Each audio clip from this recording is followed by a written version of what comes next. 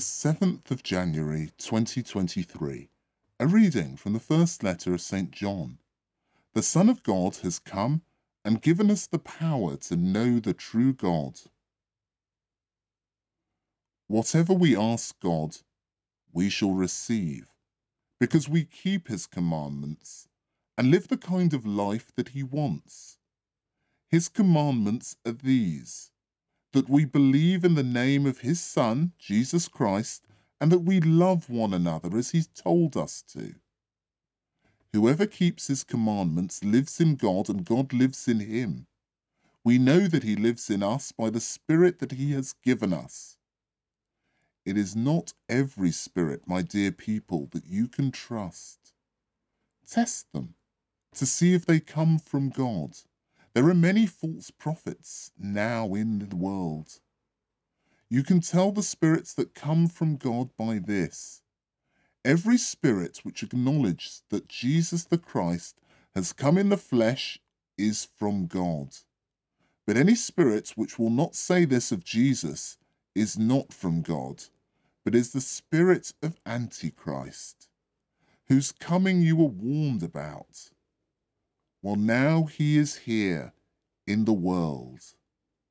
Children, you have already overcome these false prophets, because you are from God, and you have in you one who is greater than anyone in this world.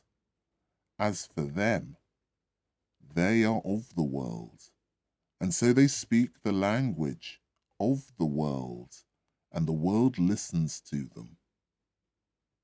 But we are children of God, and those who know God listen to us. Those who are not of God refuse to listen to us. This is how we can tell the spirit of truth from the spirit of falsehood. The word of the Lord.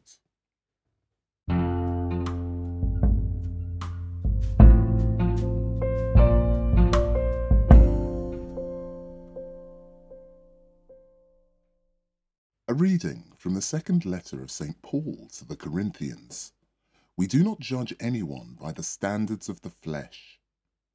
The love of Christ overwhelms us when we reflect that, if one man has died for all, then all men should be dead. And the reason he died for all was so that living men should live no longer for themselves, but for him who died and was raised to life for them.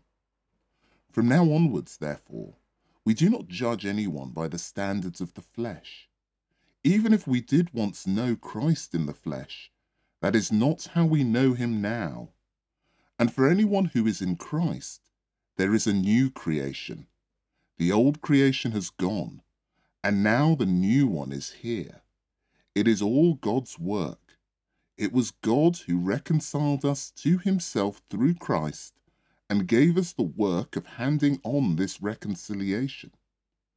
In other words, God in Christ was reconciling the world to himself, not holding men's faults against them, and he has entrusted to us the news that they are reconciled. So we are ambassadors for Christ. It is as though God were appealing through us. And the appeal that we make in Christ's name is: be reconciled to God. The word of the Lord.